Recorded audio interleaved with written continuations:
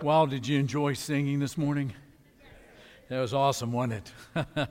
I'm so grateful. Larry, thank you so much for that scripture reading, and Jeff, thank you for leading us through scripture this morning for the Lord's Supper. Charles, thank you for your beautiful prayer, and Ben, thank you for singing, leading us in singing this morning. That was really great. Again, want to say welcome to everyone that is streaming with us right now. It's so great for us to be back all together this first Sunday in April. My name is Mark. If you're visiting with us today, I'm one of the staff ministers here. We never had a chance to meet, or we've never met face to face. I'd like to have that opportunity today, and so I'm going to be out by the green wall at the end of the assembly this morning. Please come by. Let's introduce ourselves to each other and take a moment to get to know each other. Also, I would invite you to take the insert out that says Growing in Grace. On one side, MPG on the other. It's inside of the bulletin. Take that out. One side is to follow along the sermon as we go through this series of messages on God's grace. The other side is the MPG. We're going to give you something to memorize, M, something, P, to pray about this week, and then the G is glorified. We're going to give you some activities to do this week as it pertains to the message. You'll remember this last week, right in the middle of telling the story at the 10:30 assembly, which is one that we stream, it dawned on me while I'm talking about doing a 720 on the ice with a friend of mine in a car back in 1979, a car ending up in a snow pile. It dawned on me in the middle of telling that story that my mother had never heard that story. So at 11:33, she had streamed us that morning. At 11:33, I get a text from Mom. Well, my son, that was a surprise. Probably better to hear it now, knowing you're fine. Love you. It was funny, while you are telling this, I kept thinking, I don't even remember this. I don't remember this. And you're grounded for a month. And don't ask for the keys.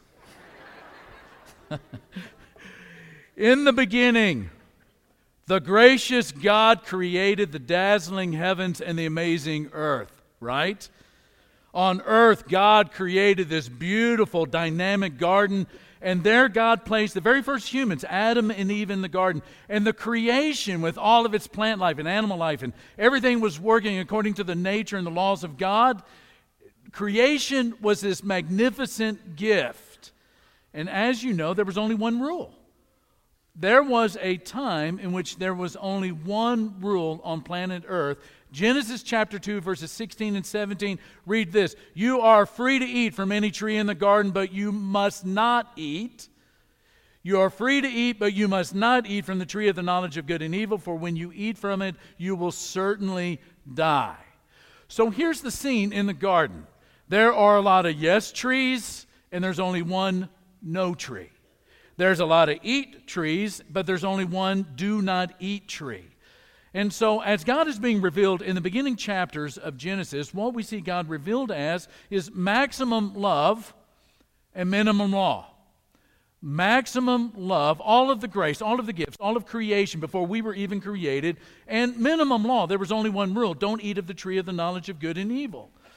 But quickly, in the narrative of Genesis, you know that there came a moment of distrust, which led from distrust to disobedience, and from disobedience to death. Sin ruptured creation. Death has invaded creation. Sin and death have turned the world upside down, including the way that we see God. And so, instead of it being maximum love and minimum law, the way that God is viewed today is this: maximum law and minimum love. Meaning that one of the predominant views of God is that God is out to get me. One of the predominant but mistaken views of God today is that God is the great killjoy in heaven. He's just watching to catch me do something wrong, and then He's going to zap me.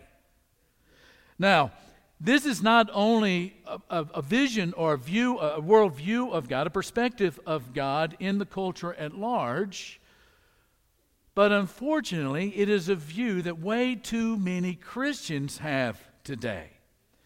Now, there is another view of God that is erroneous as well. It's what Bonhoeffer called cheap grace, which I'm going to be talking about in the coming weeks.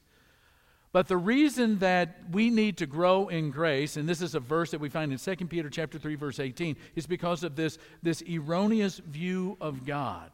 And so at the back of the New Testament, we find this little verse. It tells us to grow in the grace and knowledge of the Lord and Savior, Jesus Christ. We must grow in grace if we're going to be the body of Christ. We must grow in grace for the sake of the world. And we must grow in grace for the sake of brothers and sisters in Christ who love Christ, but they are caught in a legalistic faith. A faith that is joyless and shaky at times, and anxious and uptight, and more times than not judgmental. Friends, the good news is not that you can be saved. Every religion and philosophy in the world teaches some form of salvation. You do X, Y, and Z, and you'll make it to Valhalla, or you'll make it to Nirvana. Friends, the good news is not that you can be saved. The good news is that you are saved by grace. That is the good news. Amen? And that brings us to one of the best-known passages on God's grace in the New Testament, in the Christian Scriptures. This is Ephesians chapter 2. Now, twice in these 10 verses, Paul is going to say these words, "It is by grace that you have been saved," in verse 5 and verse 8. And then in verse 7, he's going to define, or he's going to describe the grace of God this way. He's going to call it the incomparable riches. That's what God's grace is to us.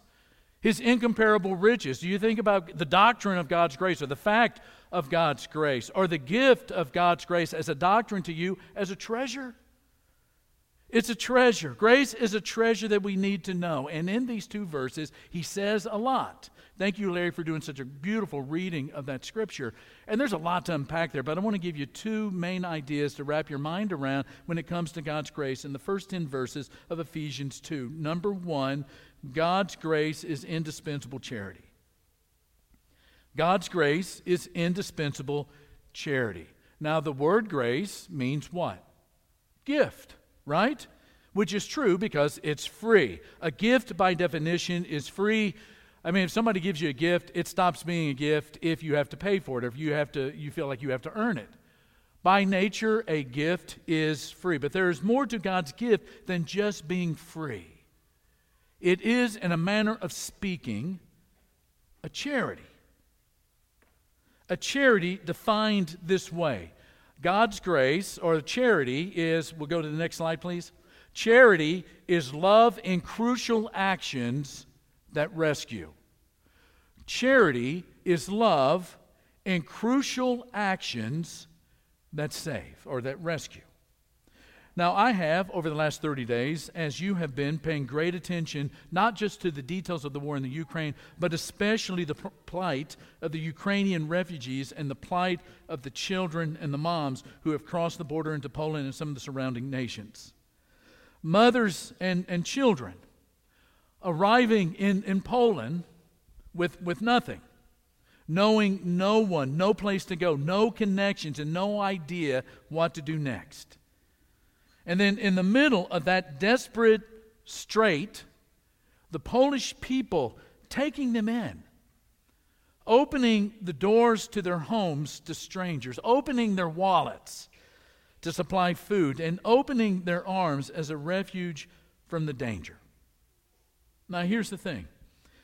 Without the indispensable charity of the Polish people, the refugees that are moving out of that war, trying to find some kind of refuge, those refugees would be dead in the water, no place to go, no one to turn to, if it wasn't for the charity. And what these refugees are receiving is more than free, more than a gift. It is an indispensable charity. It is love in crucial actions that comes to rescue them in their moment of profound and deep and utter desperation. Now, in the same way, God's grace is an indispensable charity. That is, it is a crucial and a vital action. It is a crucial and a vital gift that without it, You and I are dead in the water. It doesn't matter how much good we do, how many times we're baptized. If God does not choose that there can be salvation in Christ, we are dead in the water because of sin. Now, this is exactly the kind of thing that Paul says. Now, today we don't like to be very blunt, and if we're blunt, we sometimes get into a lot of trouble. Social media and places like that. But Paul is as blunt as it comes when it comes to describing our spiritual plight. He says in the very first verse, as for you, you were what? Dead. You're dead. In your transgressions and in your sins, you're dead. Now, this is so simple and really, it's sort of insulting to say, but all of us know that there's a gigantic difference between being alive and being dead. Yes? There's a huge difference between being alive and being dead. You'll remember the 1987 movie, The Princess Bride. I mean, it's kind of an old movie, but I think it's still around. Most people have seen it. There is a scene in which a swordsman by the name of Inigo Montoya brings the wounded hero Wesley to a guy by the name of Miracle Max, who's played by Billy Crystal. Montoya thinks that Wesley is dead, and he tells Miracle Max so. He says, Wesley is dead. And Miracle Max, played by Billy Crystal, I mean, you get the idea of this character. He goes, woo-hoo-hoo. Look who knows so much. It just so happens that your friend here is mostly dead. There's a big difference between mostly dead and all dead. Mostly dead is slightly alive. If somebody's slightly alive, there's a lot of things you can do, but if somebody is mostly dead, there's only one thing you can do. And Montoya says, what? And he goes, just go through their pockets for loose change. In the weird world of Miracle Max, and in his crazy way, he's right. There are degrees of being alive. There are degrees of being alive, but not with being dead. Slightly alive with the right kind of care can become mostly alive. And so Paul is being pretty blunt to capture our attention here. We are dead. We are dead. Spiritually speaking, we are dead because of sin. Now, we may look alive to other people, but we are dead to God. Dead to God. And because we are dead, we are helpless to do anything for ourselves. Why? Because we're dead. What we need is the gift of life that comes from another. And this is part of the good news that Paul is going to share in Ephesians chapter 2. He says, but because of his great love for us, God, who is rich in mercy, say it with me, made us alive with Christ. Even when we were dead in transgressions, it is by grace that you have been saved. So here's the big question. How do you save someone who is dead? The answer is you bring them back to life. But because we are dead, it has to be by grace. It has to be a gift. And realizing that, grace becomes not only something that's indispensable to us, we got to have it. There's no chance. We're dead in the water without it. It is indispensable to us, but at the same time, it becomes life-changing. Second point, God's grace is radically transformative.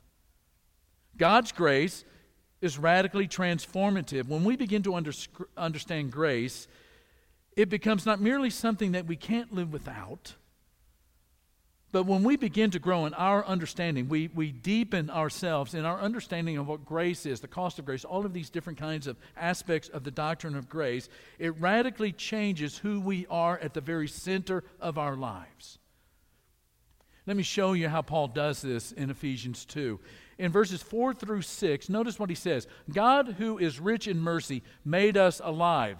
So part of the thing that grace does is to make us alive. Even when we were dead in transgressions, it's by grace you have been saved. And then, third verb, God raised us up with Christ. And then, the second verb, third verb is, and seated us with him in the heavenly realms in Christ Jesus. So here's the thing. Notice all these three verbs are a part of the gift of God's grace to us. Alive with Christ.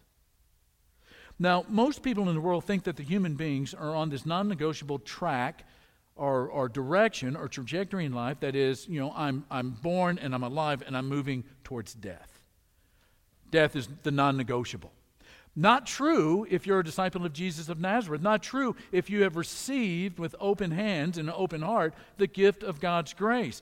What that grace does, the present, the gift that God gives you in Christ Jesus, is to flip the narrative. Your story now is moving from death and sins and transgressions to life. The second thing is He raised you up with Christ. It's not yet literally resurrected, but we are so connected with Christ that if He was raised, then so are we. Which means that even now, before we face our own physical death, we have overcome death. And then the third thing is that He seated us with Christ. And again, not literally at this moment in heaven per se, but leaning into God's future. And one of the things to notice about all three of these verbs here in verses 4, 5, and 6 is that they're all in the past tense. Paul is writing to disciples of Jesus and saying, this is yours right now. This is something that's already a fact in your life. Now, I was listening to a sermon sometime back by Tim Keller on grace, and he makes this wonderful, wonderful statement about how grace is defined in Ephesians 2. And he says it this way: we get everything He deserves because He got everything that we deserve. That's what grace is. You know what grace is? Grace is getting everything that Jesus deserves because He got everything that we deserve. That's how grace is God's goodness for the good of human beings. In Jesus. In love. In love, Jesus literally and physically died on the cross to pay the debt, to pay the crime, to pay the guilt for our sins. Our sins were put on Him on the cross, and what we got in return from Him was His righteousness, 2 Corinthians chapter 5. Jesus went to the place of God-forsakenness where our sins would have taken us. Jesus is the one who has paid the great cost of our sins so that we can get the great gift of life that was His. And when you begin to allow that to sink in, you're never the same. During the pandemic, a woman who had heard me a couple of times on the radio showed up late in the afternoon, and she was distraught and she was anxious, messed up on some relationships, and was basically messed up on the relationships because messed up on love. And so we spent part of that afternoon talking about the true nature of love and what that looks like. And, love, so much of the time in our culture is, I love you to this point, but no further. Or I love you for what I can get out of you. But love, as it's biblically defined, is a love that goes all the way until death do we part, right? And I said, my wife and I have been married about 39 years, and I know she loves me. I'll tell you something else I know about her. And I've told you this, I've given you this illustration before. I know that I could do probably the most horrendous thing, the most heartbreaking, the most crushing thing to her, and she would not leave me. And she could say the same thing. She could do absolutely the most heartbreaking, heart-crushing thing to me, and I would not leave her. So the point of that is this. Because that's true, because she loves me that much, am I just going to put that love to the test every which way I can and just, do whatever I want because I know she's never going to leave me? Or am I going to try to live a life that's worthy of that love? And that is how the love of Christ becomes radically transformative to us. We know that we are loved with an all-surpassing love. We know because we have already put it to the test that we have broken the heart of God, that we have broken our Father's heart, and yet He is still there. Hebrews chapter 13, never will I leave you, never will I forsake you. His Son died on the cross for us.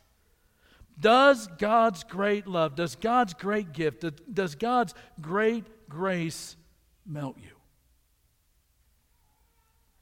God's grace for you and for me is the end of accusation. It's the end of accusation because Jesus is our advocate. He's our lawyer.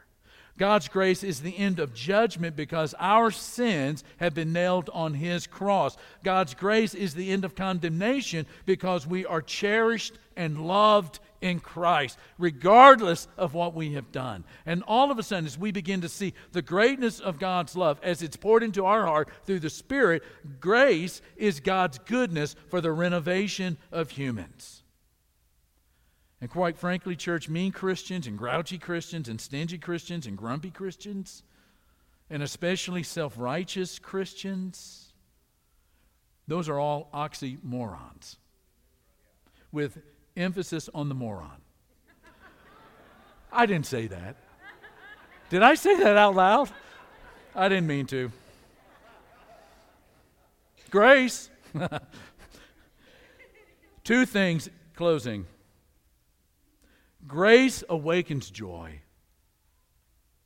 Every day you wake up, you are a recipient of God's indispensable charity. You are radically transformed by God's love, because there's not a moment of your life, there's not a single molecule of air that you breathe that you're not breathing in God's grace. That's how you live. And grace awakens joy. When grace comes to you, it says that you are a sinner, but you're cherished and loved and forgiven, given a new life that stretches into forever.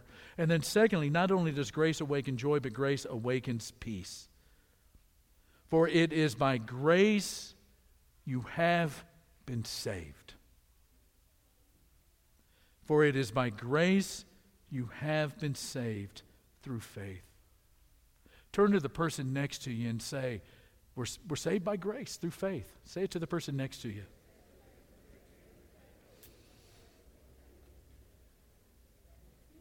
And you know who gets the glory for that? This is not from us. This is not from us. It is the gift of God, not by works so that no one can boast. You know, people that boast, they boast a lot of the time because they don't feel accepted. I've got to do more. I've got to do more. I've got to do, I'm not good enough. I'm not good enough. I got to do more. I got to do more. I got to more. And that's one of the reasons why they boast. When we realize that we are loved this way, and the love goes all the way down, not just, to the tips of our fingers, but it goes all the way into inside the very most interior part of our soul, and we realize that the one that created the heavens and the earth and everything in between is also the one that to this day loves us and is providing for us and is saving us not only from ourselves, but saving us into relationship with Him, then we realize that all of this earning and all of this boasting and all of this has just come to an end because we're the children of God. We're the body of Christ. We're loved with an unbelievable, indescribable love. It comes to us like an incomparable richness of treasure. And it's a reason to praise God. And if you want to become a disciple of Jesus today, we would love to share that information with you. See me at the Green Wall. Come down to the front after the sermon or during the singing of this song, and we'll talk to you about how that can happen today. But that's praise God because of His great grace. We are saved by grace through faith. Amen? Let's stand and sing.